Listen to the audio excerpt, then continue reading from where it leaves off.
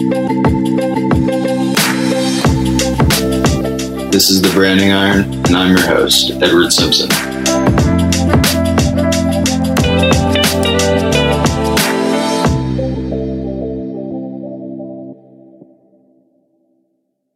Well, businesses are still trucking on despite the pandemic, and we're still coming to work. We still have to get stuff done. Obviously, we're operating under social distancing guidelines, but there's still many questions we're faced with on a regular basis. At Brand Iron, we're specifically faced with questions of how to generate leads. So we're looking at strategies to bolster out our databases and our email lists while growing our network. However, on the other hand of that, we have clients whose needs that we're also trying to help achieve their goals despite the obstacles of less foot traffic and less ability to meet in person. One thing I think that there must be a challenge for a lot of new businesses right now, especially as they struggle with just getting into the market and starting to get brand recognition, is how do they do that when they can't obviously set up shop, have foot traffic or anything. And I think a big thing that's going to help is people need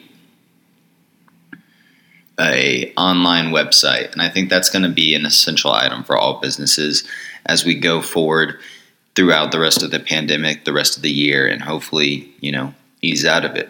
I think that's what I'm going to predominantly talk about in this podcast is the utility of a good website for any business. Websites obviously don't have to be big, super, they don't need tons of pages. You don't need to take users on different paths explaining all the ins and outs of what you do, especially if you don't have the budget to pay for something like that. But what websites should do is they should make your service available for purchase or scheduling. They should describe what you are, who you are, what you do, what your story is, what your mission is, all the branding essentials that are kind of those good principles of communicating your brand and solidifying your presence in the marketplace. And then your website should also create a seamless experience for the user on it, an experience that's intuitive, that answers the questions they might have, and then that prompts them to take action at the end or at the beginning. Websites obviously serve a purpose. You don't just put a website up just to put one up for fun. You put one up to either generate leads, generate sales, network out, gain new opportunities, regardless of whatever your industry is. So you have to think of designing a website in terms of what's going to help you get the best exposure online and help you communicate all those things I just said the best. At Brand Iron, we help our clients through consultation. One thing that we recommend all clients do is obviously optimize their website with search engine keywords, SEO, in other words. We also recommend a few landing pages, so like a service landing page, an about page, blog page, so you can continually update content on your website that might later on become valuable to search engines. And if you can start to rank in search engines for specific topics, like say you're a barber and you write a blog that's how to cut hair and give a fade, and then that blog starts to rank, that's a good way to gain exposure. So it gives you a way to attract new visitors across the internet by answering their questions, so to speak. Websites should also be easily navigable. Some clients, we don't even create, several pages. We just put it all on one. We do what we call a simple scroll website where, you get the about, you get the gist on the front page, but then it all takes you through everything you need to know. It takes you, and then at the end, it leaves you with a call to action to either schedule an appointment. If it's like one product, then it's buy the product. Like some businesses don't need in-depth websites to communicate their value. It's all about presentation. So if you're a business, you just need to think what's going to provide your audience the most succinct presentation of who you are, the quickest in the quickest format. So you want them to be able to digest who you are quickly so you can help them make a decision quickly. People's attention spans nowadays are about 8 seconds until they're ready to move on. So you got really 8 seconds to grab their attention from the moment they get on your website, which takes us to another part about building websites is you need good design and you need good creative elements that are really alluring and really grab your audience while, garnering interest in what you actually have to offer as a business. So what we typically do for our clients is we'll, create a homepage animation or a homepage image or something that just, when you open the website, it grabs your attention immediately. I don't think it's a practice that's really that far out of the norm. You go to any popular retailer website or any just popular website online that has something to sell or a service to offer, the homepage does a good job of directing you to the most important steps it wants you to get while trying to provide a visual representation that is crisp, clean. Even on social media websites, if you think about it, on Facebook, I'll pull it up right now. So on Facebook, as soon as you get in, you get recent logins, and then you get the login option. But it's all presented very visually and crisply now. It's very clean. It's all white. It's not dominated by a lot of text. It just does a good job of taking up a centralized amount of space with a minimal amount of information. And I think that's a goal that all businesses want to look at when creating their websites, is people don't really want to read long body paragraphs anymore. They want to get the gist really quickly so they can continue scrolling and keep making decisions. There's so much content and so much going on in the regular world already that you have to consider in a consumer's life, whether it's personal things for them or it's just 1,000 different competitors all in your own space.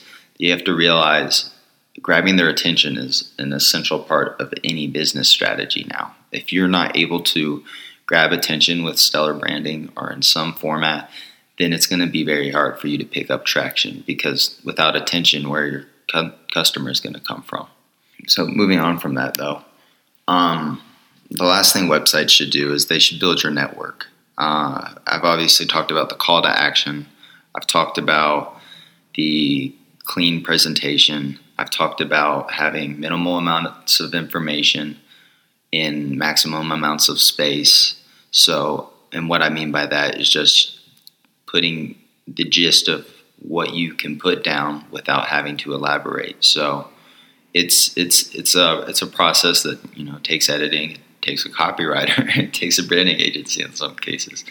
But the last thing you need to do is look at building your network, especially for businesses that are very personal and focused on the individual, is building your network. So what I mean by that is leaving an option for people to either give you their email, join a newsletter, or just to keep in contact. You don't need to start a newsletter per se. Maybe you just get their email and reach out whenever there's just important updates.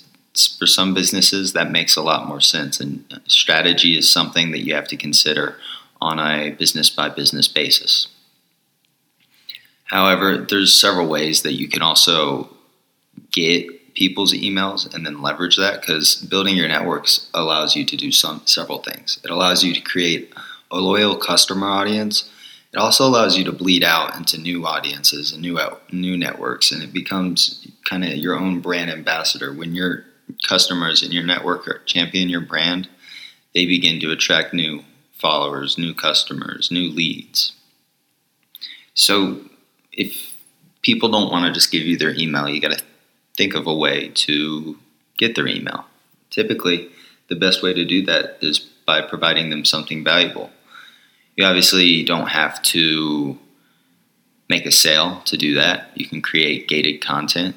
You can create a PDF that say, like, if you're a personal trainer, the 10 best foods to eat when you're on a diet plan or something, 10 good foods to get you started to a healthier lifestyle. And then they give you their email in exchange, and you send them the PDF over of whatever content you created that would be valuable to them. Other ways you can do that is when you are making a sale, say they're checking out on your website, you can require that they enter their email in. That's always an interesting strategy to take, in my opinion, because when I start getting emailed after I visited a website, it's typically not unwelcome because I know they got my email from the sale, but I'm also typically not looking to receive repetitive news about t-shirts or something. So it depends on, I think, how you should update your audience with what's going on at your business when you get their emails, because retaining your network after you get them is a whole nother conversation that I could save for another podcast. But that's going to conclude today. So this was the 8th episode of the Branding Iron. If you like it, subscribe, share with some friends. This is your podcast, your one-stop shop for all discussion around branding, marketing, and advertising. Brand Iron, where I work and where this podcast is being broadcasted from. Retake that.